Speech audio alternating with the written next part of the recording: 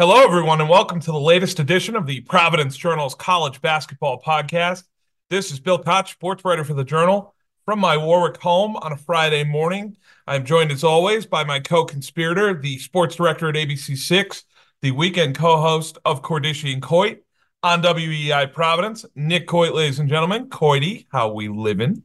It's February. It's February. We've got 1 month to go here, PK.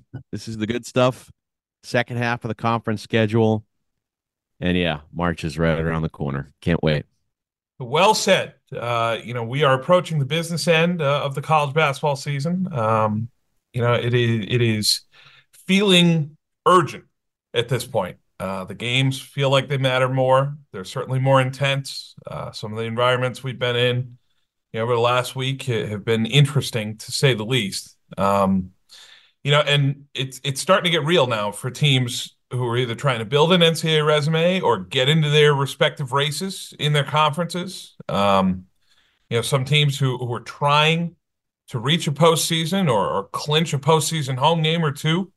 You could start to see that come into focus here as we get into February. And, now we can build up some of these matchups here. We can figure out who the contenders are and, when our local teams might be playing them. And that projection, I think, is part of the fun, isn't it? It is. And it's one of those things that there's certain times of the year where I force myself to hold off until in terms of like looking at projections and looking where teams are. And like as a baseball fan, I don't look at the standings until mid-July. Yeah. It's no point in at the end of May saying, well, the Red Sox are in last place, and so who cares? In mid-May, there's still months to go here. Mid-July, are you in the race? Are you in the wild card? Do you need to make trades? And then you really start seriously, focusing on it in August. Now, I probably won't look at the standings at all this season, based on the offseason that the Boston Red Sox have had. Oh, look, they brought Theo back. Yay! I'm not fooled. Nope. Can Theo pitch? Because if he can't, then sorry, I'm not paying attention. All right, that's all I'm going to say about the Red Sox. And with college basketball, with college basketball, looking at bracketology and bracket projections, I don't start doing that probably until I might glance just to see what the tournament sites are because I like to do that. Yeah. But February is when I start looking at it and saying, all right, where are they at? What do they need to do? What's left on the schedule? Where can they go from here? In particular, with a team like the Friars, you look at it and you say, okay, they are here right now. What can they do? And what's the work left to be done? So that is the fun part of it, is seeing where a program's at. And currently with the Friars, it's nice to see them in that conversation with the month of January that they had, because it was not easy. But being in the conversation where they're at right now with Lenardi's bracket, I believe they're a last four bye. That's a credit to Kim and his staff for keeping this thing, on the rails and smooth. The irony of this coming from me, but you're so negative, Coit. Really. I've said all I want to say about the Boston Red Sox. Yeah, let's not get into that anymore. This is Uh-huh. as I like to say, that's a whole different podcast. That's a whole different Nick, as you've I come do. to find out. We'll be having that one Saturday night at McBride's for anybody who wants to come by after the Brown game. I'll be hosting a Red Sox airing of grievances for anyone who wants to buy me a harp. That'd be great. Um, I'll be there. yeah, Coit, you mentioned the Friars, and that's where we'll start. And obviously we flash back to last Saturday, and the return of Ed Cooley. A game that wasn't going to go anywhere in terms of determining Big East superiority or postseason or anything else. This was a sideshow, really. It was more than a basketball game. It was a psychological experiment. It was a sociological experiment. It was hyped nationally. Uh, and what we wound up with was a pretty competitive 40 minutes on the floor, which was a nice benefit. Providence 84-76. The atmosphere, pretty much what you would have expected. Ed Cooley was subjected to the personal, the profane, just about anything the PC student section could throw at him. Not literally, thankfully. The crowd Yep. did behave themselves in that way. Yep. They allowed the game to go on, which was a bit of a worry for some going in that something would happen. Thankfully, nothing did, beyond a little verbal abuse. But I would say, Coit, it was, I was asked by people the next day and for the better part of this week, really, what was it like on Saturday? And I said, I've seen the dunk, the amp now. I've seen it louder. I've probably seen it more energized at certain points.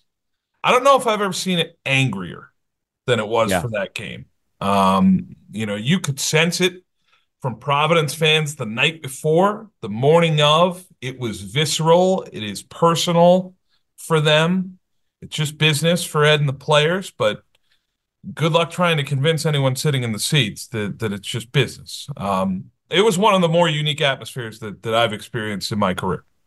Yeah. Perfect way to say it. Unique. You just won't. You can't write a story like that if you tried. That was the unique part of it. I mean, we're talking about it's not, it was personal. It was personal and it got personal. But I do give the fans and the students in particular credit for not going, yeah, right. They towed the line, but they didn't go too far. Nothing was like the game went on, as you said, and that was good. Um, but you can't write a story like that. Like the mixture of the fact that it's the first coach in Big East history to go from one school to another, the fact that it is the guy that, as we've talked about and everybody knows, this was Providence College's Lou Carnesecca. This was Providence College's, he grew up in the city, came out of South Providence, gonna lead the program to more glory, like all of that. I mean, the guy was being talked about. He was going to be, fill that spot on the bench with the two statues outside of the practice facility, all that. And he leaves for Georgetown. Right. And the fans are hurt. They felt that they felt it to be personal. They voiced that. I mean, you won't write a story. And even when he comes back in the future, they'll boo him. It'll happen, all that, but it won't be like this. This was their first opportunity, the fan base, to really voice their opinion on it since he was gone. So that'll continue that anger, but it won't be as pronounced, I think, in the future. This was the boiling point, and again, I don't think anything, nothing bad happened, which is good, and we were able to have a basketball game and a pretty competitive one, and I think that was probably the best part is the fact that it was a competitive game, because if it did end up being a blowout, say it was Friars by 25, then you're not focused on the game. Then the nerves aren't in the building. Then maybe after a couple hours of doing that, something, dumb does happen. And I'm glad it didn't. So the competitive game part, I actually think was probably the best thing for everybody involved. And then the fact that the Friars won, they pulled it out. There was some nerves. That was the only time there was nervous energy in the building there, toward the end of the second half. But, Devin Carter showed where these two programs are at in terms of, the talent, the connectivity. And it's a guy that, Ed Cooley brought into the program himself that gets it done. And Devin continues to, I mean, he's got to be, I don't know who else what would be in the conversation, but it is February. I mean, if it's Big East Player of the Year and they're picking it right now, you have a strong case that Devin Carter could earn the honor. He could. In that game, he had 11 points in the last 153 to help Providence pull it out. He's the best player on the floor. He thanked Ed Cooley after the game for recruiting him out of South Carolina, out of the transfer portal. He said that, without Cooley, he's probably not in Friartown. That was his quote. Cooley made some headlines with some quotes of his own, Coit, in the post game. And Bonus checks in the mail. bonus check. They should send me a bonus check for the energy that was in here today. Um, a lot of folks here wouldn't have the courage to make such a life change. That was the word he used, courage. The first one, if the bonus check thing was tongue in cheek, if it was a joke, not the time and place for it, Ed. Didn't land. Read the room, didn't land. Whether or not we have the courage to make professional personal changes, that sounded a lot to me like a guy who was trying to convince himself and who was playing to his new home at Georgetown. Because quite clearly, he left something currently better for something that he hopes and they hope will be better at some point. Right now, it's not. You go to Capital One and you see the fraction of fans there, and the fact that Georgetown is 8-12 and 1-8 in the league and stuck at the bottom, and they lose a game like that that's played like that. They don't have the Devin Carter to drag them over the line. Instead, it's Jaden Epps who has 26 points, but he takes 27 shots to get there. You've recruited, you've maintained, you've developed a superior enterprise at Providence, and you've left it. And I think a lot of the speculation around that game and a lot of the anger from fans is you ask the question, why? Why did he do this? Why did he decide to leave us? Everyone knows a guy who knows a guy who has a theory as to why. My emails were full of those in the week leading up to it. I'm sure yours might have been too. Same. And what I learned from those is there is a section of Providence fans who won't be happy until Ed Cooley is professionally and personally destroyed, that they'll never forgive him, that it doesn't matter what happens here the next 10, 20 years. They'll always carry some sort of bitterness for him. I'm not going to tell them not to feel that way. That's not my place. What I will tell you is that he's not going to care if you want to kill him. Kill him in the Yeah. I know what you public mean. relations sense. Yeah. He's not going to care how you feel about him leaving or about his family or about his personal situation or whatever else. He's going to laugh all the way to the bank, as they say, and just coach his team at Georgetown and try to beat yours in the future. So what you need to square with this, what you need to eventually arrive at is that beating Georgetown on the court is all you're going to get out of this. Yeah. That's the only satisfaction you're ever going to have. And if you can beat them 2, even 3 times a year, thank you very much. You can go to Ed and say, hey, Ed, you're 0-20 against us at some point 8, 9, 10 years from now. That's your best revenge and probably the only slice that you're going to get. Well, and that's going to be the interesting thing. This conversation is going to be interesting 5 years down the road, 10 years down the road, where we're at, what the trajectory is for the programs, where they land.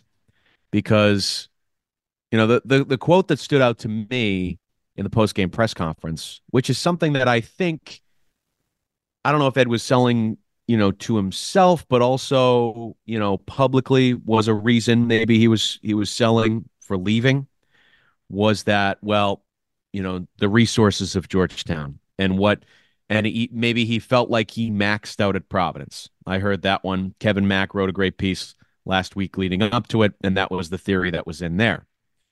In the post-game press conference, he says, I hope we meet 4 times a year, twice during the regular season, and then 1 for a Big East championship and 1 for a national championship. And immediately my brain went to, so you think Providence is going to be playing for a national championship? So then you thought you couldn't get to that point here? Question mark? Like, well, okay. That sort of contradicts that theory a little bit, right?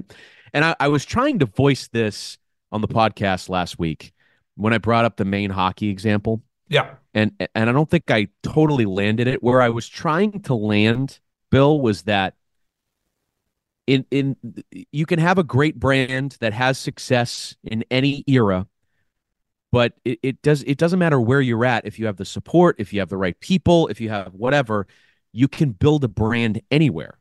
Sure. Which is why I think some people being stuck on the brand of Georgetown is like, well, Ed Cooley built the brand of Providence. and was having success because of all the resources and whatever. And nationally, people are looking at it now and saying, look at Providence, look at this guy that's leading Providence, look at the support that he's getting from the administration and what they've built there and all that. Like, doesn't matter. Old brand stuff is you have to have the investment and the right people at the right time. And it doesn't matter where you're at. And so that's where I was trying to land that, because you can't just sit on your brand and say, well, we're Georgetown. So, well, yeah, of course, you were Georgetown when you won the national championship in 1985. Like, cool, awesome. Providence has been humming right now. And somebody on social media this week asked a very interesting question.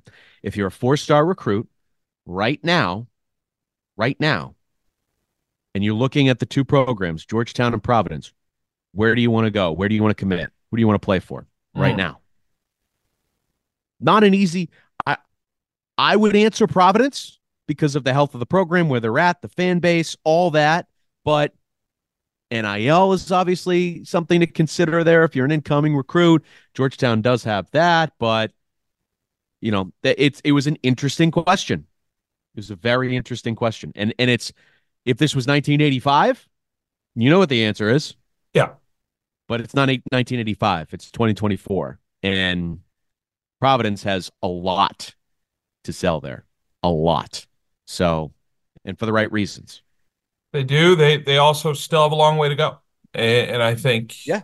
Ed's experience losing to North Carolina in the NCAA tournament, losing to Kentucky in the NCAA tournament, being competitive with more so, but losing to Kansas in the NCAA tournament. And then watching a program in his own league change coaches and rise again, like UConn, which we saw Wednesday night. Providence went down to Stores, lost 74-65 at Campbell Pavilion. UConn, the defending national champions, who have a 2-game lead in the Big East. UConn started off behind Providence when they were back in the Big East. Dan Hurley was only a couple of years in. He has since caught and surpassed Providence in quick time. And that game was a reminder. UConn had the better players. It was ugly. It was foul-filled. You wish it had been a different 40 minutes. There was some compelling basketball in there, but otherwise it was a lot of whistles. Generally, though, Coit, my takeaway is I was in Stores for that one. UConn fans weren't the least bit concerned about Providence at all. No. They're the number one team in the nation. That's just another night. It's just going to be another Big East win. There was buzz around the game. It was a sellout, definitely. But I tweeted this before the game, and I got some pushback from Providence fans, and I want to address this. Last year, when Providence played in Stores, they'd already won a home game against UConn. They were 20-7 and 3 games ahead of UConn in the Big East standings. UConn fans were nervous that they were going to get swept. You could feel it. You sensed it talking to their media members. You got the sense talking to their staff before the game. There was none of that the other night. UConn looks at themselves right now. UConn fans look at them right now, thinking, knowing they are better than Providence at this point. And it only took a year. It wasn't that long ago that they were legitimately nervous playing the Friars at home. And the other night they weren't. And even though Providence hung around in the second half and played really tough and played through foul trouble and doesn't have Bryce Hopkins, I think the prevailing feeling in that building was there was only going to be one result, and it was what it was. I mean, the unfortunate part was the foul fest that it turned into. Yeah, it was spoiled the game. It did. It did. Because I do think you were getting great efforts. Josh Aduro, I think that was one of his best games in a Friars uniform. Despite the foul trouble that he had. Yeah. The fact that he is hanging with a guy, at points like Klingon, and holding his own there. He's got great footwork as a big man. He really does. People keep pointing that out, but it's so true. He's just solid. He's just really solid as a big. And Devin Carter said as much after the Georgetown game. He's like, he's the best, big man I think I've ever played with. And yeah, you see it from Josh, and he's continued to sort of settle into the Big East, and that's that's a big development for Providence. Um, I thought Jaden Pierre he continues to make some strides there. Particularly I think defensively, he's coming along, which is huge. So it's as Kim keeps saying, it's a work in progress. And so for the Friars, if that work in progress continues to progress, by the time you reach March, what's it going to look like? What can you do? So it's a shame that it turned into a foul fest because I think you were getting great efforts from some guys there. But I'm sure UConn looked at it the way they did and said, like, I think they're saying that about everything now, and a lot of games because they are where they're at as a program, talent wise. And Danny is a heck of a program builder. We know it, we've seen it, and now we're seeing it at the highest level. If he took the UConn job, he's an emotional guy, and he had quite the emotional attachment when it came to the URI program. But he knew when he took this job, he knew what the peak and the ceiling was. And he's already reached that ceiling, and he's going to continue to raise it here if he keeps getting the recruits that he's getting. I mean, Steph Castle didn't play his first game till what? How many games in? He was hurt. Yeah, right. And the kid he's dynamite. He's dynamite. He Like, he is man. he is the best pro prospect that I've seen in person this year. The other night he had the entire toolbox on display, 20 points, 7 for 14 from the field, but it was his length at the defensive end that stood out to me. He made Devin Carter look small, which Yeah. a lot of teams haven't been able to do. Carter plays way above his size. He rebounds way above his size at an alleged 6'3". Um, and Castle's length, whether it was guarding Carter in the passing lanes, contesting shooters on the perimeter, is a major problem at 6'6". He's just got extra, with arms that are going to measure longer than that at the combine whenever he gets there. Yeah.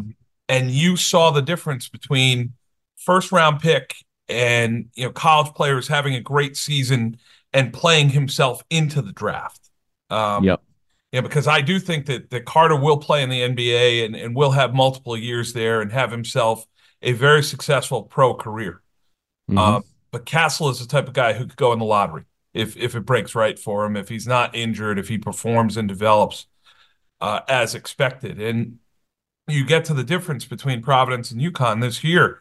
Last year, Providence has 2 starters in that game. This year, they have 1, and it's Carter. UConn's got the other 4. Yeah. And they might have a couple guys off the bench too before Providence has someone out there. And that's the difficult part of losing Bryce Hopkins. It gets exposed in games like that where Yeah. you're playing against truly elite talent, a truly connected 5-man unit out there. You really miss your superstar in a game like that. Because Providence just does not have a reasonable equivalent to come off the bench or just plug in and replace Bryce. It's not that simple. In that game, you will say, and Dan Hurley said it after, loves the way that Providence competed, loves the defensive energy that Kim and his staff have fostered there. Providence is in the game deep into the second half. Foul shooting both ways was atrocious and kept the door open for both If teams.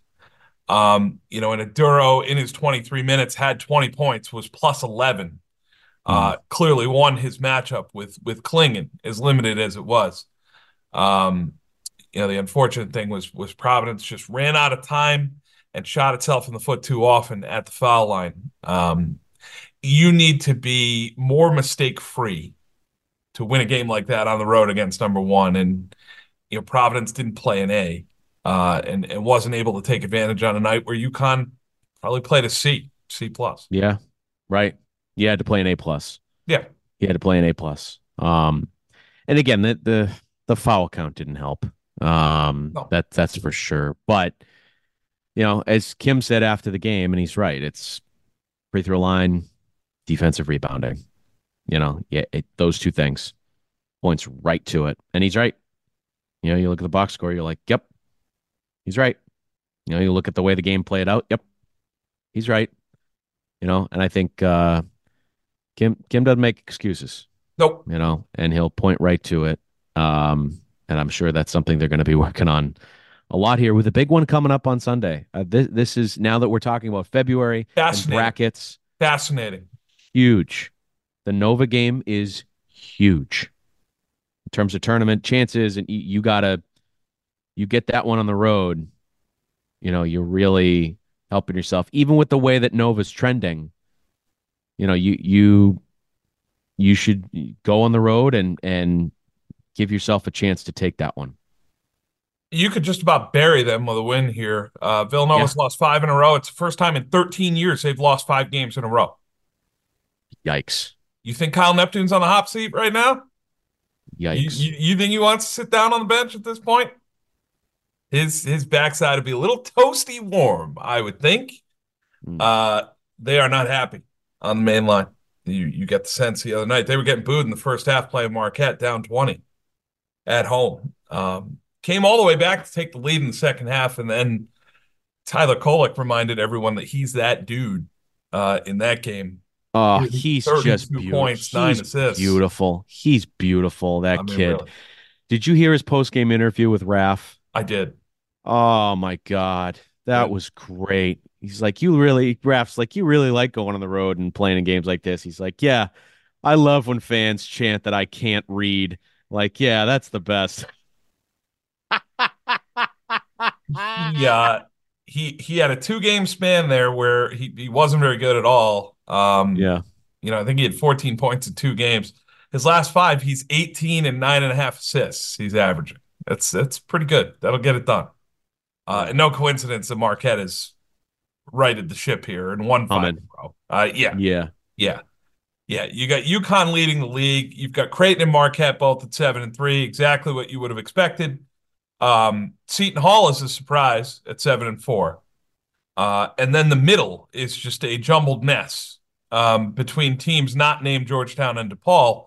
The rest are all 5-5 or 4-6, which is Villanova. So for Providence, everything to play for here as we go into the second half. Can you go 6-4 the rest of the way?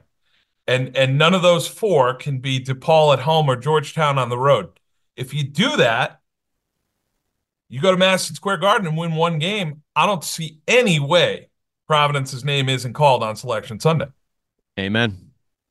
Amen. Take care of the games that you need to take care of. As you said, DePaul, Georgetown, that's left in the schedule.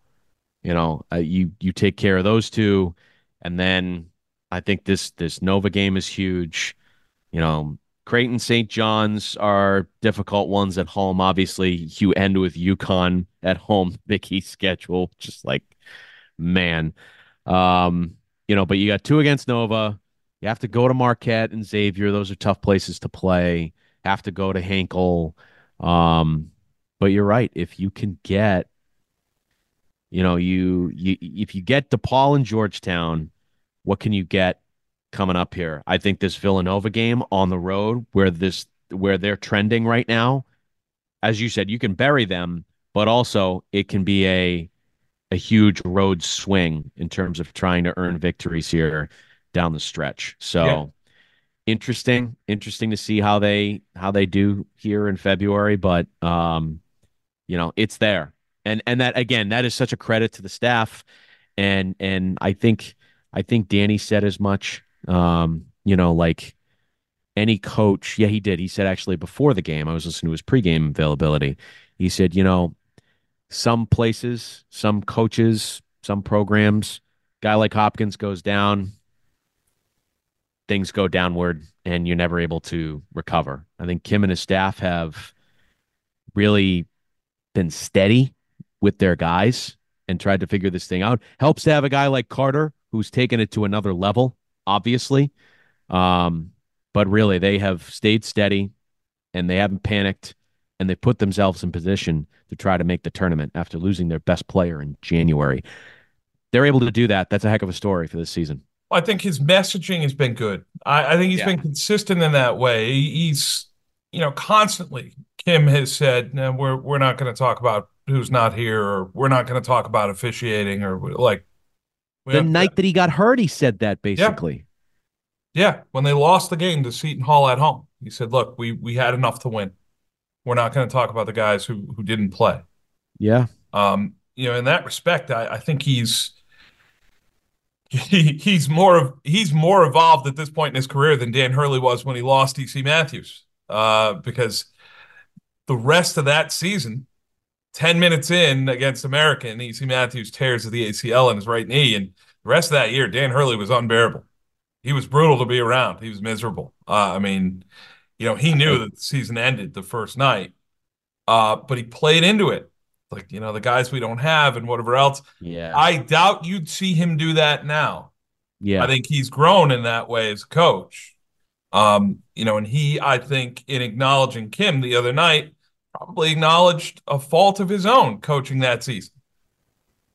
Did anybody ask him about that in post game? Didn't really have the chance Okay. because the game was 2.5 hours, A lot of UConn and by, stuff. by Yeah, the yeah, time yeah. he got in the media room, it was 12:15, and Yeah. everyone's looking to try to file your story and make your late edition, or get on at least your digital entity's website at some point, and get out of there because it was a long night. But in a private moment, like, if you had him in an NCAA tournament press conference or Big East tournament press conference, a little bigger venue where you're going to get him for a half hour and he could be a little more expansive, maybe you could ask that.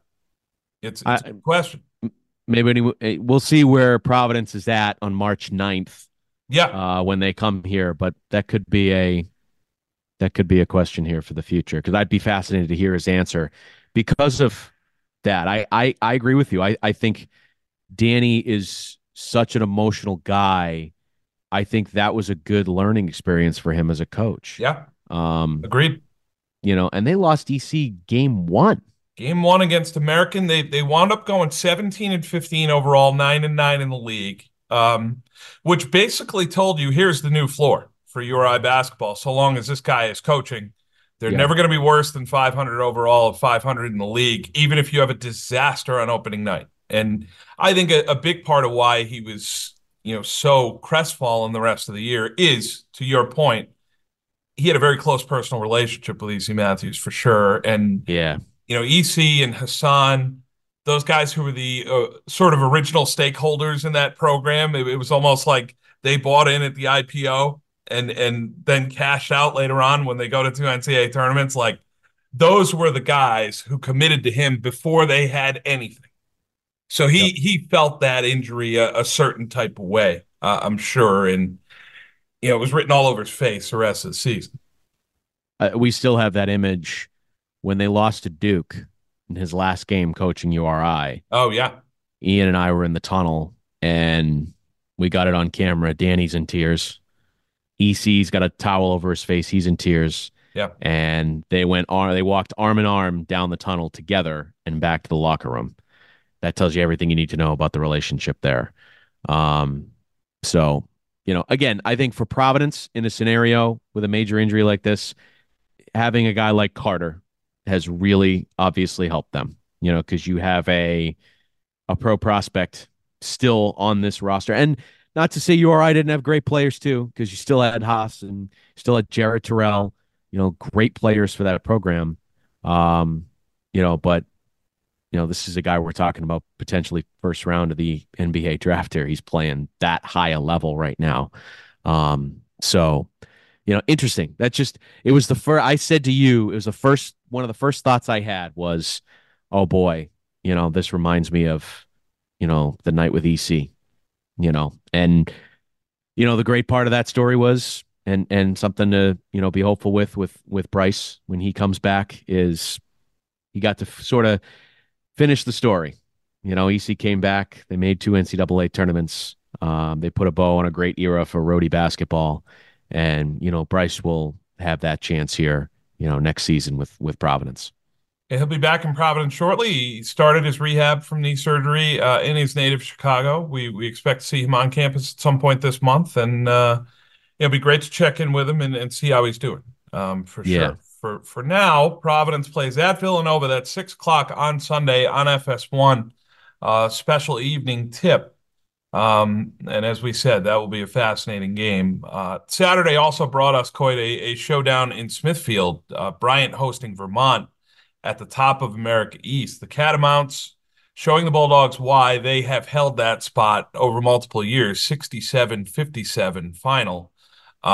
They stifled Bryant like few teams have this season. And Bryant got it going on Thursday night, beating UMBC, a game that was a polar opposite, 99-95, two teams that love to get up and down.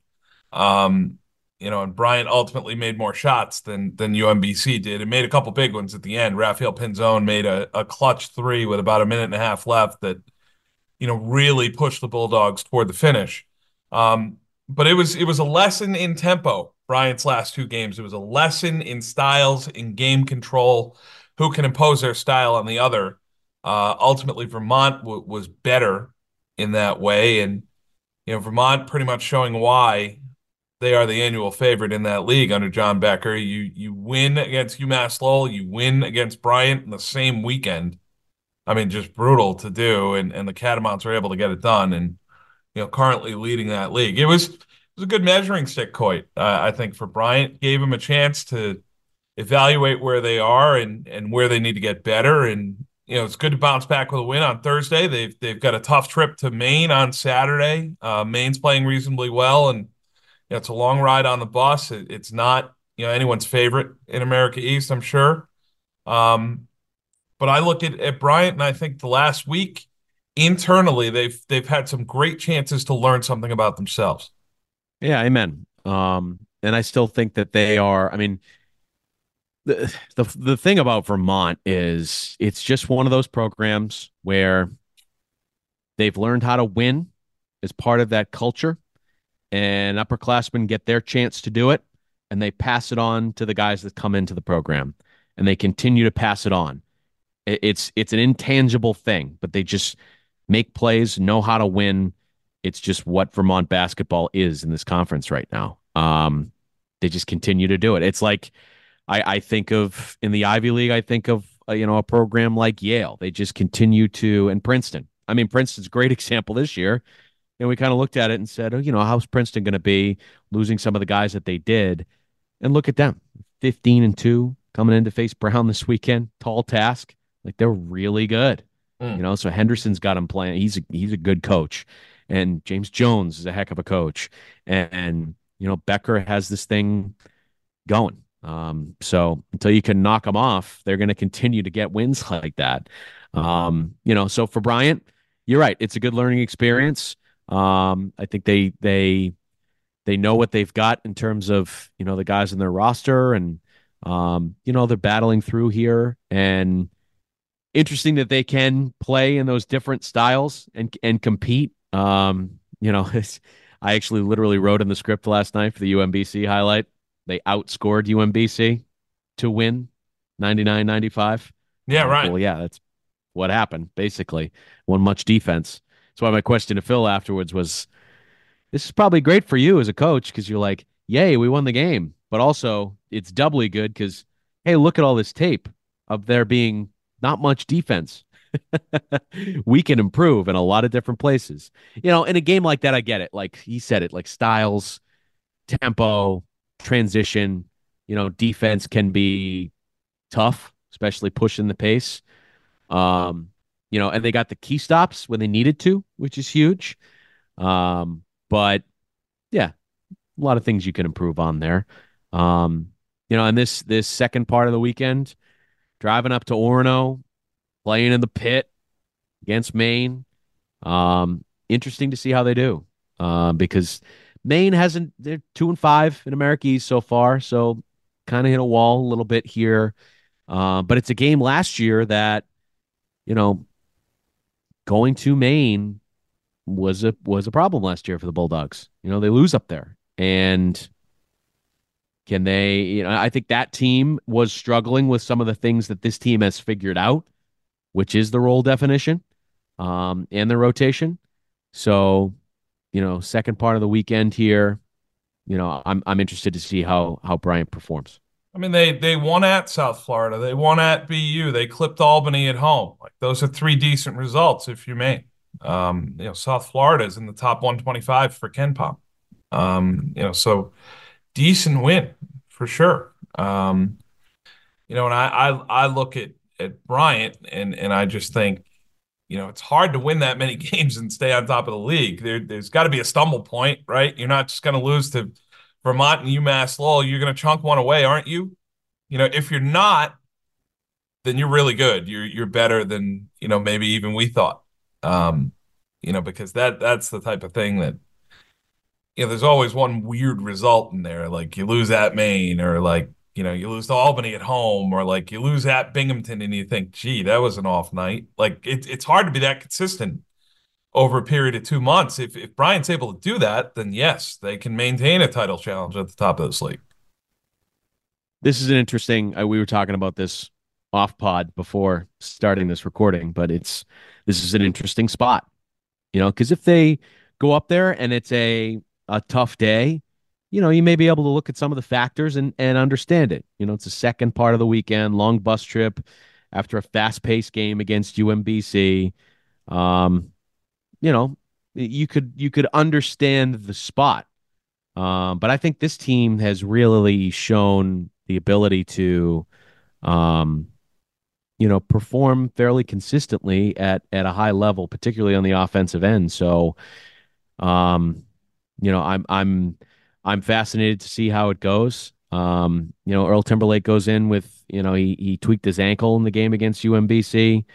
That's tough. It sounds like he's fine. He's going to play, but when it's the first part of a weekend, you're playing 48 hours later. That's tough. A lot of ice, a lot of treatment, I'm sure. So, we'll see. But I like the way this team, has played together. There's been a lot of connectivity, of the teams in the state. Bryant has been one of the most connected, I think. Yeah. You've seen it at times this season. And so, this is an interesting spot for a team like this that I think has shown the ability to, really grind through some parts of the season. I want to know what UMBC did to Sharif Gross Bullock, like in a recent years or in a past life or something. Like what did they do to this guy? So it's what, 35 last night, 41 the first game, and then what was the previous game? 39 last season. Oh my goodness. I think Phil said it perfectly. There are times where you step on a field, doesn't matter what sport, what level, Yeah. whatever. As an athlete, at times you step on a field, you're facing a certain team, you see a certain jersey, you're facing a certain player. Like I don't want to bring in the Nick Coit was an athlete once Don't name conversation. names, but I was going to ask you, did you have a pitcher who you looked Oh at yeah. like, oh, I got this guy? Oh yeah. I have a good friend that I grew up with. I won't say a name, No. but I used to love facing him Yeah. because he put it on the outer half of the plate for my right-handed bat. And every time I'd step up there, I'm like, he's going to put it right in my freaking wheelhouse. Just wait for the fastball, and you're all good. Let him throw the breaker. Let him throw a couple of junk pitches. When the fastball comes, you swing at it and you put it in the gap. It's just a thing. It's just you have that thought in your head. And this is amateur 14-year-old Babe Ruth baseball player thinking that. Now we're talking about it, an elite Division I college athlete. Like that is, I think that's a real thing. It's part of the mental part of sports, I think, sometimes. It is. It's one of those things like 14-year-old baseball, college basketball, Enrique Wilson against Pedro Martinez. Like you go to that, you get a guy who had a Totally. career 638 OPS against Pedro, and Enrique Wilson was God against him. Like couldn't make it out against Yep. Pedro Martinez for whatever reason. Just hit off him. And you're thinking, geez, what's going on here? How? Why?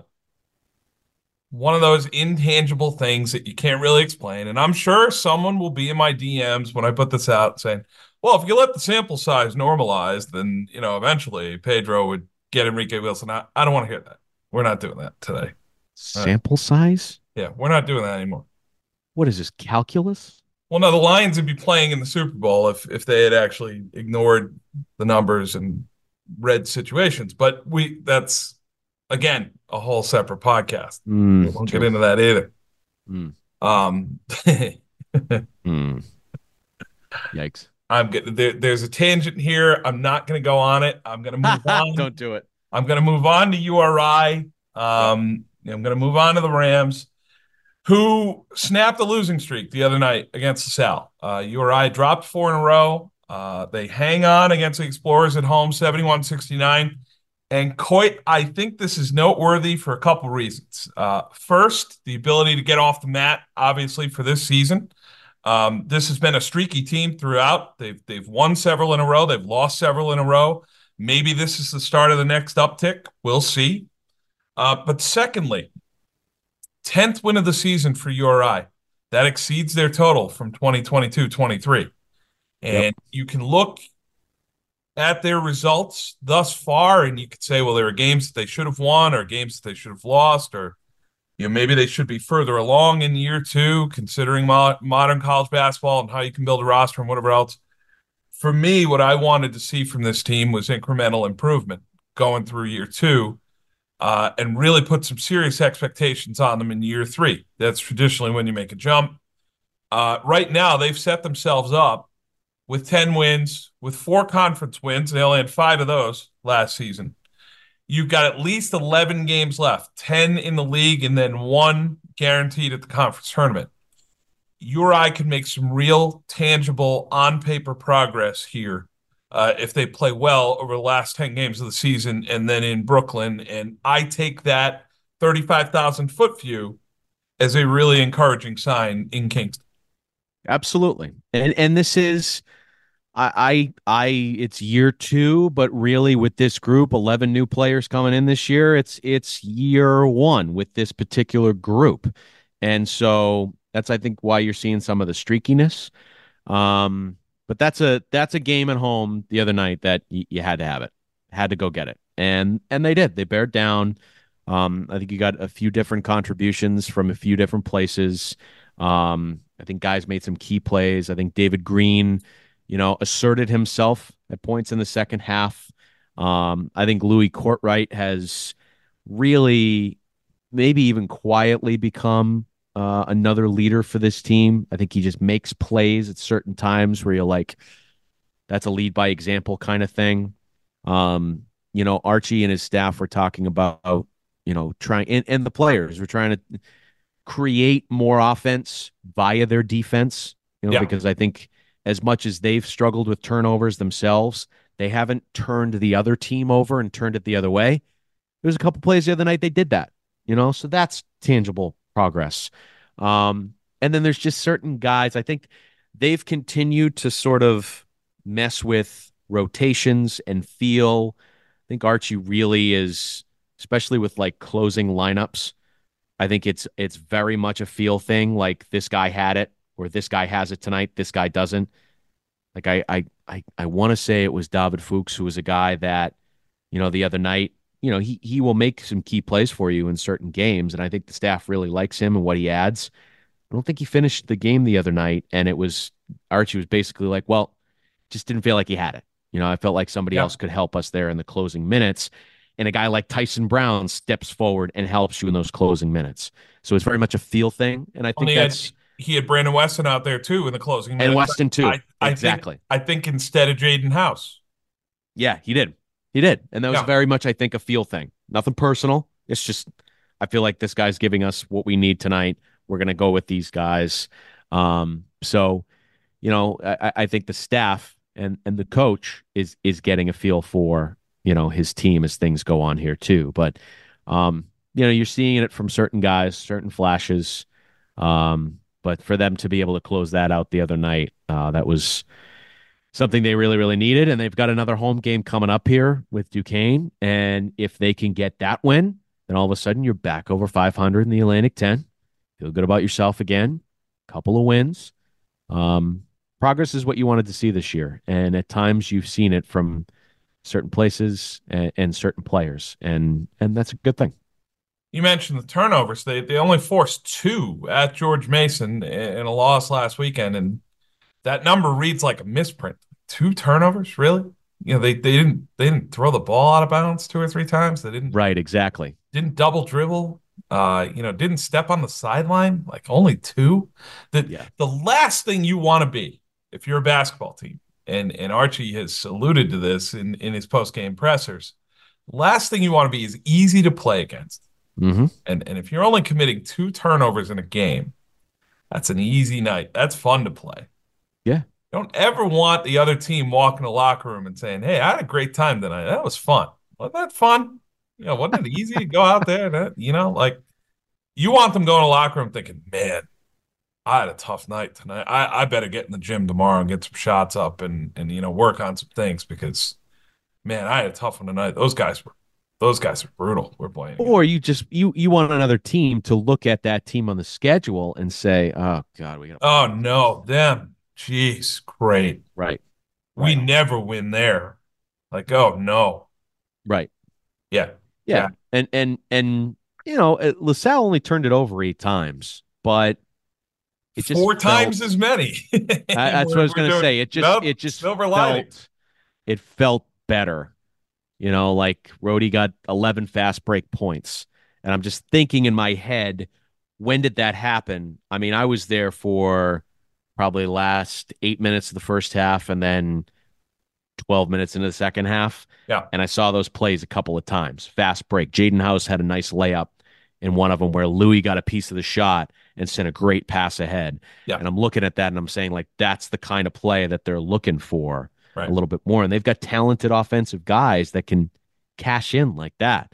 So the more you see that, the more it's going to help you, and the more that other teams are going to say, like, oh boy, we need to take care of the basketball against these guys. Yeah, their field goal defense was good. LaSalle was under 50% from two, and they were 8 for 31 from three. So good job by URI in the half court in that way. They get a shot at Duquesne on Saturday. That's a 12:30 tip. In Kingston, I will be there for that one. It will be the first half of Same. my Saturday doubleheader. Saturday night and Friday night, for that matter, I will spend on the east side, watching the Brown men. Me Same. too. Yeah. You following me or am I following you? With Brown, you're following me because True. I have a job to do there, of Yes, course. you do. Yes, you do. And Brown has a big job on its hands this weekend, hosting Penn and hosting Princeton and Coit. I don't think it's too soon to say this, but we are entering must-win time here for Brown. They are 1-3 in the Ivy League. A loss at Dartmouth is one that really stings. The Big Yep. Green, pretty much consensus, supposed to be the worst team in the league. That's a team that you're supposed to sweep if you are going to maintain hopes for a top four finish. They did not do that. And so now you need to steal a win from somewhere else. And, Penn obviously coming in here, that's a team that was picked to play somewhere around you. Princeton, who was in the Sweet 16 last year, that's going to be a very difficult challenge. But I don't think it's too soon to say, Coit, that Brown needs these two. They need to Yeah, they do. start being desperate. They need to start producing results here if they're going to play at Columbia in March. If they happen to lose both games this weekend, let's say, you're sitting at 1-5. You're just about out of time. Yeah, totally, totally. Particularly, you got to go get the first one. Go get the first one, and then see what you can do on Saturday. Because the first one, I think, is gettable. This is a Penn team that has been dealing with, obviously you lose a guy like Dingle, who was, one of the best players, if not the best player in the league last year. He goes to St. John's. And last year when they came in here, Clark Slackard went for 31. I mean, it's Yeah. still in my mind that kid went off at the Pizzatola Center. Yeah. He's out. He's got an ankle injury. So he's not out there for Penn. So you're talking about two guys that really beat you up last year not being on the floor. They're going to come in here. They're 1-3 in the Ivy too. This is a crucial game. You got to go out and get it. Got to go out and get it. And you want to see this Brown team have a response to what was a, disappointing result at Dartmouth. This is a game you got to come out. You got to come out with an urgency, and so this is a huge one. Go get the first one. See what you can do against Princeton, because Princeton's obviously rolling, and they've been rolling through the season so far. So, but this is crucial. Friday night, Penn all week to prepare for it. You got to get this one. Yeah, Penn is coming in on a 3-game losing streak. They've lost at Cornell, Harvard at home, at Columbia, which is another team who traditionally is Yeah. toward the bottom of the league. Another team that Brown, you figured if they were going to play in the top four, must sweep. And Columbia will end what is now a 3-game homestand for Brown. Penn, Princeton, Columbia next weekend. Then they go on the road for 4 straight. So you need to put these in the bank Yep. at this point. You've got to finish these 3 in a row at home. You can get yourself back to 4-3. And at that point, there's a path to playing at Ivy Madness. For some reason, you beat Penn, you lose to Princeton. Okay. You're sort of right back where you started. Mhm. You haven't necessarily advanced your cause this weekend. You haven't necessarily hurt it either. Uh, if you lose both, you're in trouble. And Oh yeah. certainly you don't want to drop the first one against the Quakers and put yourself in a position where you need to beat Princeton on the second night. Because as you mentioned, Coit, Princeton currently in the top 65 in Ken Palm, 15-2. Their only losses are at St. Joe's in the Big Five and at Cornell. They actually got waxed last weekend, which was a bit of a surprise, 83-68. But if you look at what Princeton has done so far this year, they've beaten Rutgers. They've beaten Drexel, who's rolling along in the CAA. They've beaten Delaware, which is a really good non-conference win. They beat Harvard by 31 to open the Ivy League schedule. Oh my Um, goodness. Offensively, they're elite. Mitch Henderson's a really good coach there at his alma mater, and you mentioned it. When all of a sudden you expect to win a certain way, you have it culturally a certain way, like Vermont does, and in the Ivy League, it's Yale right now on the men's side. They're the gold standard in that way. It becomes very difficult to win against teams like that. They just you get to the last 2 minutes and it's a 2-point game, and they sort of look at each other and it's like, okay, here we go. We've been here We've before. done it. Yeah, Yeah. here comes the offensive play that we're going to execute to perfection. Here's the defensive possession where we force a contested shot, we block out, we get the rebound. Like it's just going to happen. It's non-negotiable. Like it's not even discussed. They're just going to make it happen. Those teams are so buttoned up, they're so detail oriented. It's hard to crack, and that's where Yep. Princeton is at right now, coming off that Sweet 16 run. So that will be this weekend as a whole a great challenge for Brown. But certainly that second night, you're going to see a really good team come in here. Yeah. Amen. Amen. But you got to worry about the first one first. Yeah. Have to. It's a gettable game. It's a swing game. It's ironic that, yeah, you're right. It's, Brown coming in off a disappointing loss to Dartmouth and Penn coming in off a disappointing loss with Columbia. Like that's two teams that are sort of in a similar, hey, we need to get off the mat here and we need to get a win. Brown having it in their home gym is obviously a nice thing, and you got to take advantage of it. Flip side for Brown, the women, not desperation here, but a chance to get greedy this weekend on the road. The Brown women playing at Penn and at Princeton. And Bears really could put some more separation between the top 4 and the bottom 4 in the Ivy League. Princeton 5-0, Brown, Columbia, Harvard 4-1 currently. Brown's only loss at home against Harvard, a measuring stick type game that Brown ultimately couldn't pull out. But you're looking at Penn at 2-3, and if Brown is able to at least get a split against Penn, you're putting yourself in even better position with respect to breaking through, finishing in the top 4. The Bears right now approaching the midpoint in their season in the driver's seat in the Ivy League with respect to playing at Columbia in March. Their most recent game, let's not talk much about it because it was an eyesore against Dartmouth. Oy. a game that neither team got out of the 30s. But as I tweeted after the game, when you win, don't really care how it looks. It says W in the column. And that's what it Hmm. said for the Brown women. 35-31, Coy. Am I correct? It What happened? was it 39-31? Hang on.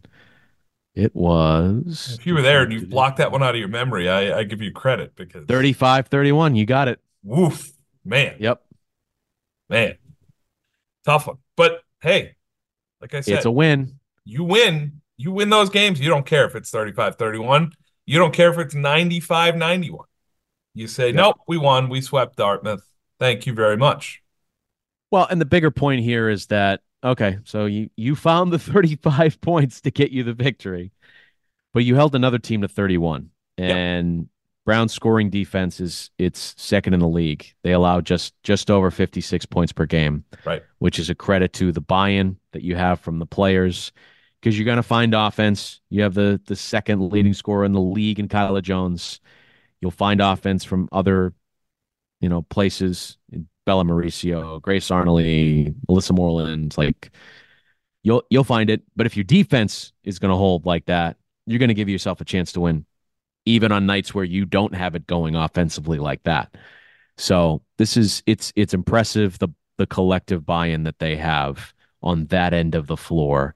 It's a credit to the coaching staff. I think Monique has done and her staff have done a fantastic job here. And they've put themselves in position early in Ivy League play. When you jump out to a 4-1 start, then you get to February and you're not looking at it and saying, well, we got to get this, we got to get that. You're looking at it and saying, all right, if we get this, if we get that, this puts us here, this puts us there, you know, let's take care of business here going forward, and we'll have a chance to be playing in Ivy Madness, and that's huge. Monique's the coach of the year in the league for me right now. Um, Yeah. you know, Yeah. Brown is picked sixth in this league. They beat Georgetown and Providence, non-conference. Two Big East wins. Georgetown on the road, a game that was in the 40s, to your point. Yep. Another one. Monique preseason, I remember her saying in Ivy League Media Day, which was virtual. She said the top four teams in defense last year made Ivy Madness. But if we want to make it to Ivy Madness, we need to be one of the top four defensive teams in the league. And as you said, right now they're second in scoring defense. Mm-hmm. If that continues over the next 9 games, you'd place your bets that they're going to get there because they have enough offensively. They've got enough between Kyla Jones and Grace Arnoley and Bella Mauricio. They've got enough on a given night. They're going to score enough, I Yep. think. All three of those players won't play bad at the same time. I don't think one of them will carry at some point. Amen. Most likely, two of them will carry on a given, Yep. and then you'll get enough from the rest of the roster to sort of chip in and say, okay, we'll get over the finish line here. But just a golden opportunity for Brown here to be greedy this weekend. Particularly at Penn, first game. Just like the men. You steal that first game at Penn, you go to 5-1. All right, you lose to Princeton, or you're really competitive against Princeton, and you build some confidence in that one. It's your second real chance to step up in class, like when you played Harvard at home. Even if you come back losing that game, you're 1-1. You're still 5-2 in the league. You've held serve. You go 5-2 again, you're going to go to Ivy Madness. There's no way Oh, you won't get there if Penn absolutely. wins. Yep. So fascinating weekend for the Brown women. And a result Friday night that you're certainly going to keep an eye on here against Penn. Coit, you've been onto this for a few weeks now. You felt like we're going to be watching them play at Columbia here in Ivy Madness. That's just the way they play. It's the consistent buy-in, and particularly defensively. They dig in. They did it against Rhodey. They did it against even in a game that they lost. They did it against Rhodey. They kept that game close because of the way they were playing defense. They frustrated the Rams. They frustrated Providence.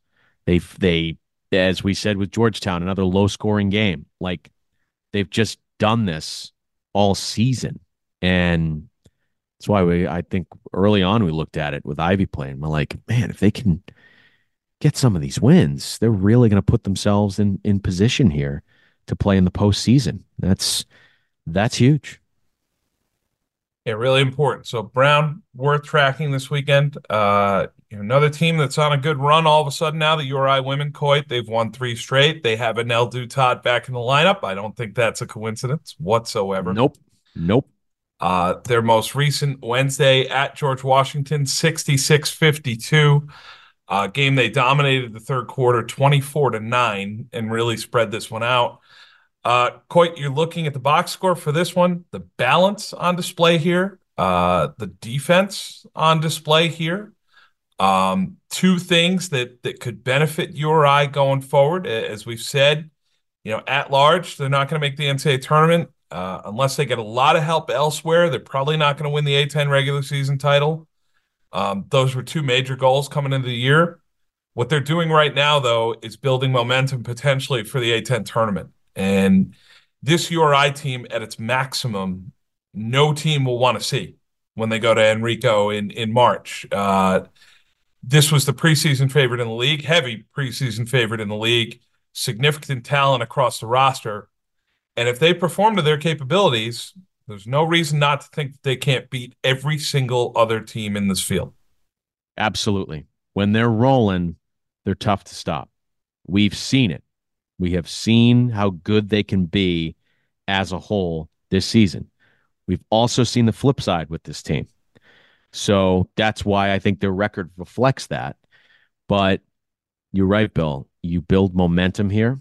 Getting Dutot back was huge. You can see how crucial she is, particularly for the defensive end.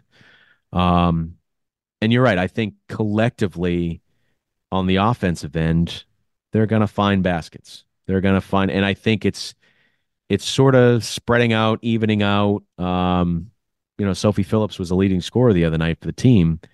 She had 12 points. She hit 4 threes. Like that's what she does well.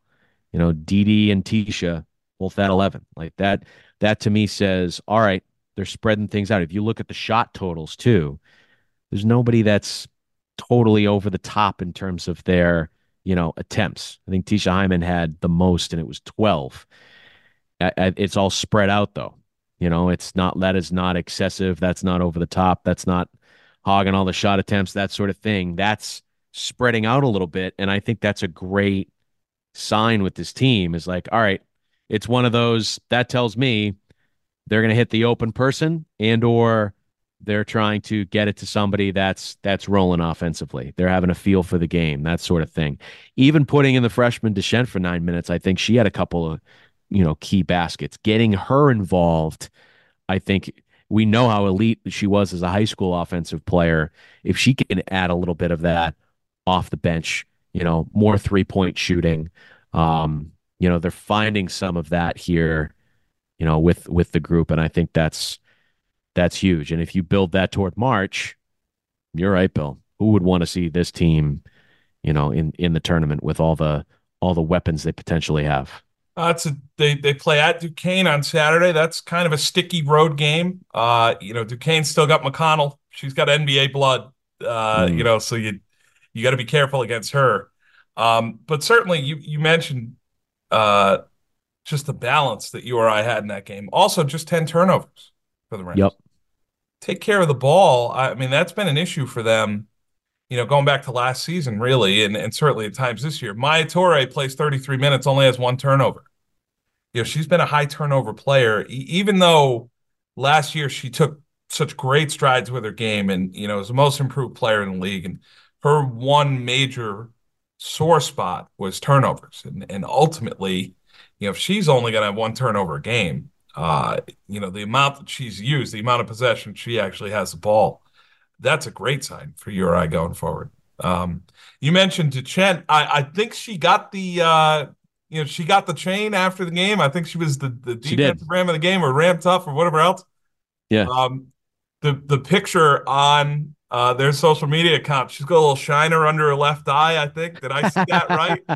Yeah, right? Something like that, yeah. I mean, so that gives you an idea that, the freshman's out there sort of sticking her nose in, which is what you really want to see.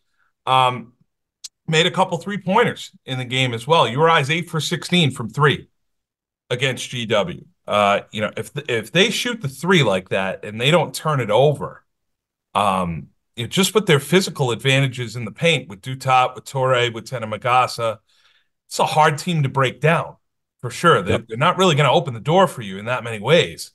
Um, they're going to be like they're not. We were talking about this earlier. Um, they're not fun to play against the URI women. No. I don't think they're a good time out there. If I'm an opposing player because there's length and quickness, and when they're at their best, a little bit of an edginess, which comes from Tammy Reeves for sure and her staff. And you're thinking, man, like, why, what are they hungry? Like, why are they on us like this? Mm. Um, and at their best, you're just like, dang, they mean business. Like, here, take the ball. I don't want it that much. You go ahead. Like, fine. Um, and if they summon that, if they built some momentum by March and they could summon that for 3 or 4 days in suburban Richmond, look out. That's And that's what it's gonna come down to is those days. Because that's gonna get you where you ultimately want to go. So if they can put it all together for that, as much as a work in progress as it's been to put it all together at times this year for this coaching staff, that the Jekyll and Hydeness of this team, if they can build it consistently toward that A10 tournament, then I think Tammy and her staff will be thrilled because that's the ultimate goal here. we had some history for the Providence women this week, Coit. Do you know what it was? Uh is it a individual It history is. or It is. okay? It's an individual honor. Well, was it the fact that Grace Efosa was the first player to win Big East Player of the Week since 2019? Very good. Grace Okay. Efosa, the first Providence women's player to win Big East Player of the Year of the Week in 5 years. And that comes off an overtime home win against Villanova, and then a road win at Xavier. The Friars, Coit, back over 500 in the Big East on a 3-game winning streak, hosting Marquette on Saturday, a Marquette team that is receiving votes in the polls. And Coit, I know you go back to the old NFL primetime days on ESPN with Chris Berman and Tom Jackson. Uh, there was one of Boomer's favorites was Wayne Fonts, the old Lions coach. And Yep. Wayne Fonts always used to see him on the hot seat. Inevitably start the year under 500, and the Lions would make a little run and get back to 9-7, and Wayne would save his job. And Chris Berman took to referring to Wayne Fonts as Rasputin because you couldn't kill him because he'd always come back and haunt you later on. The Providence women this season, the way it's playing out, they feel a little bit like Rasputin. Just when you Mm. think that the rope's going to snap and that ultimately they're going to fall away and that they're going to turn into that stereotypical rebuilder in year one under Aaron Bath. They start 2-0, they go to 2-4. The reality in the Big East being what it is, the teams at the top are really tough. It's hard to sustain anything close to 500 in this league. And all of a sudden they win 3 in a row, including this home win against Villanova. Grace Efosa had 29 points in that game. It's a game that Providence trailed late. Really needed some gritty performances to prevail in that one. But if you want to circle a game on the calendar and say, yep, the culture's changing, here it is. Villanova at home in overtime is a pretty good one. Absolutely. And having Grace back, that was, it takes a few games, maybe a couple weeks for a player that's been injured and out to sort of get back to that level to where they want to get to. And the way that she played in that game, she was tough, she was aggressive. That's a great sign for this team that felt she could be that player this season. And the injury cost her some time, but yeah, I think that's a huge development. I think more, Bill, of Michael Corleone in Godfather 3 Ah, than I do Rasputin. A little bit more modern, yeah. just a little bit. Just when you think they're out, pull me back. That's kind of where I go with that. I know. Um, I was dating myself. I know. I know. well, I said that not to bring up that darn baseball team, but I said that about the last year's Red Sox at times because they go on little stretches where you're like, all right, they're flirting with the wild card. We'll see. Just when you think they're out, they pull you back in. Ultimately, that was just me trying to fill time in sportscasts over the summer and being foolish, but Don't you do it, know, Coit. Don't do the it. point stands. The point stands. And you're right. You see real progress here. Year one, getting a win against a program like Villanova. That's a nice feather in the cap, and being over 500 in the league. That's at this point. That's huge. That's huge development. That signs of progress. Buy-in for Aaron Bath. Providence, as we mentioned, 5 Big East wins last year. They won 4 Big East games. And actually, I think by this point in the year, they had won their last Big East game, hadn't they? Because I don't think they won in February, March last year. Great question. I can look that up. I think they were like January 28th or 29th was their last win last year, and I because they ended on a 8 or 9 game losing streak. Right. Um, went out in the first round of the Big East tournament, and that was that. The other night, you look at Villanova, you say, all right, that's a nice result. Can you keep it going at Xavier? Xavier, a team that's struggling. You win 69-60. Olivia Olson's got 18 and 8. Kendall Eddy comes off the bench with 15 points. Major contribution from the freshman. You're on the road in a Big East road game at Cintas, and you're thinking, okay, where's our scoring going to come from here? Marta Morales Romero, she only plays 11 minutes in the game, and you're thinking, who else is going to produce for us? She didn't score. Kendall Eddy says, my turn. Here we go. Yeah. This is a team. Everyone's going to contribute. I'm going to play my part here tonight. So Aaron, we've said it before on the pod. Aaron's an inspirational figure. She is demanding in that right sort of way that a coach is demanding of his or her players. Um, Uncompromising in the standard she wants to set. And I think Providence has played to it so far. Now, there are games that I'm sure she'd like to have back. The St. John's game at home sticks to mind. There are a couple others that maybe they feel like they could have stolen and didn't, but that they've made this much progress in just a few months, I don't see how you could take it as anything but encouraging. What's going on at Alumni Hall right now? Yeah, and the loss at home with Georgetown could have been deflating. But Yeah, they've won three straight since then.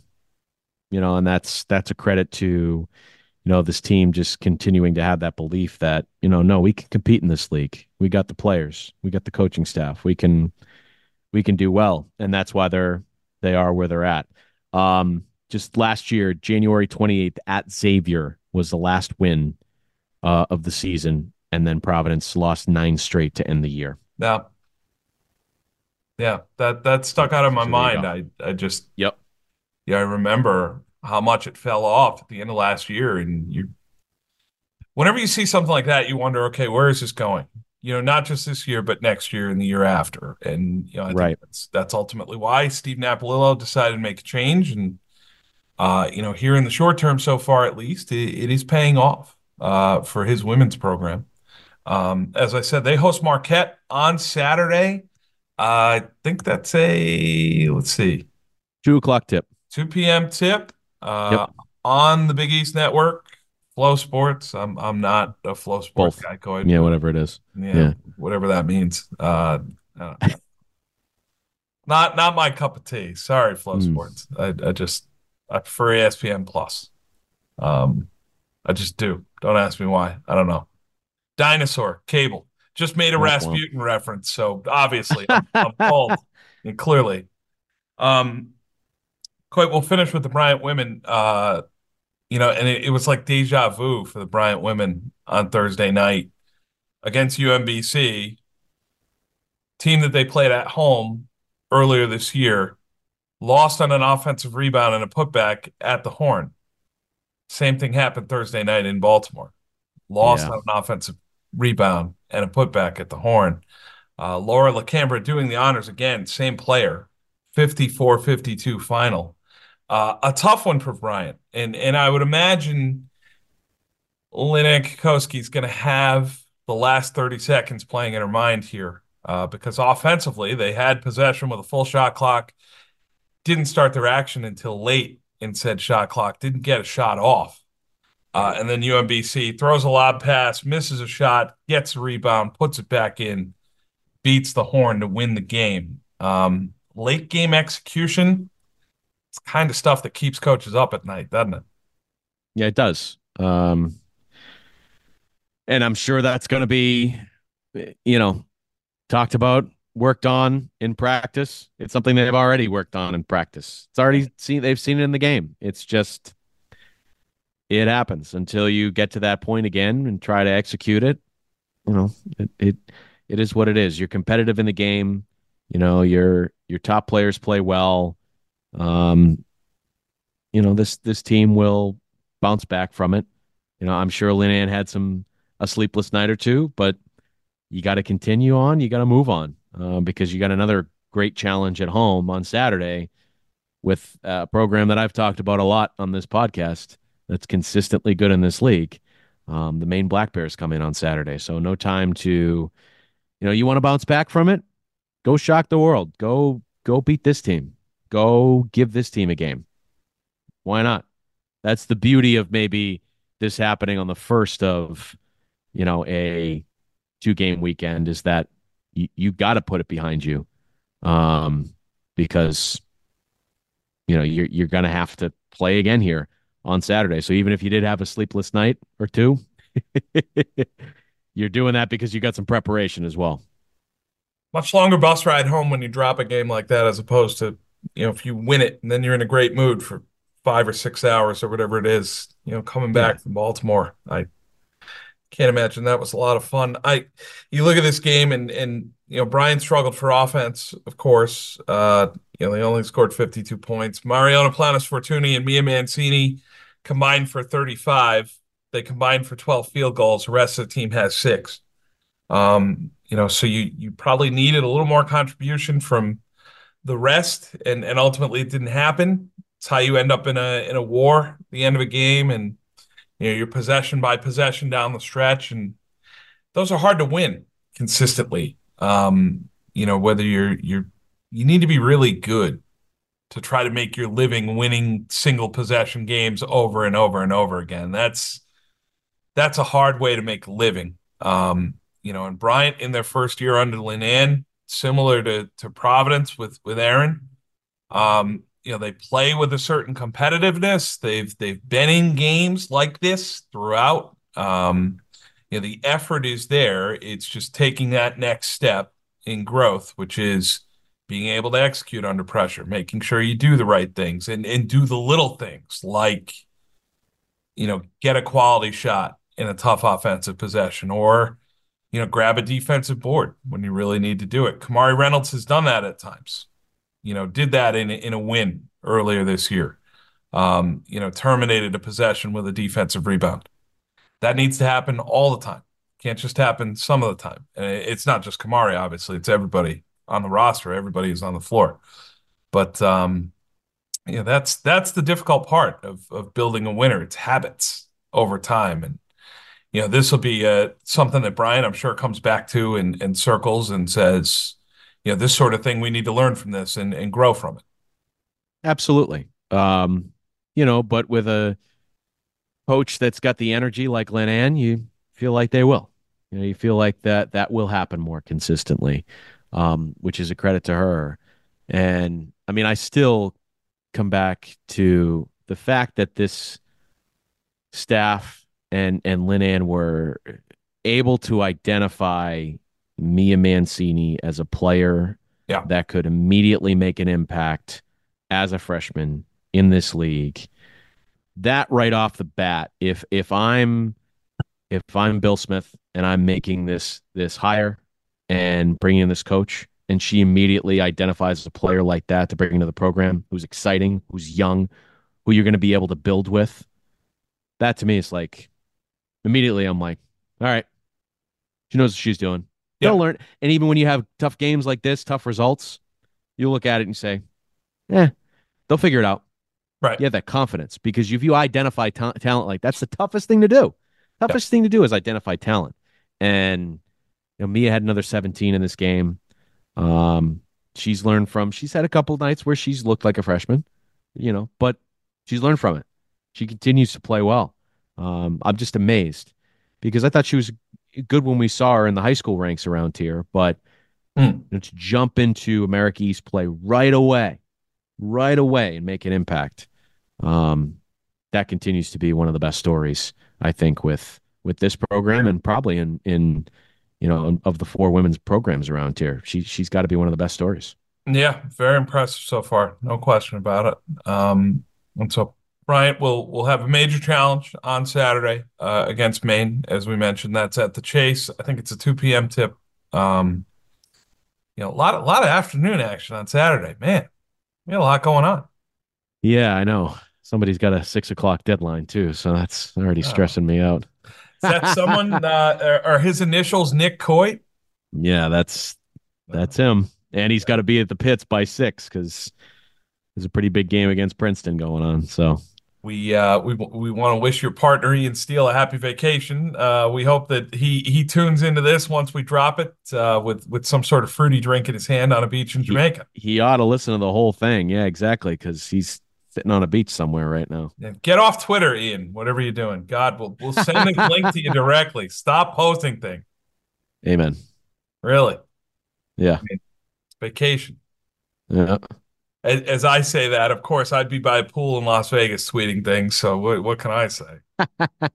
Nothing. Such a hypocrite, right? Yeah.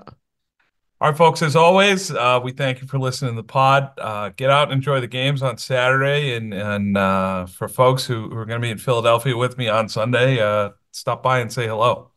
Only if you mean it, and only if it's a nice thing. Thank you all very much.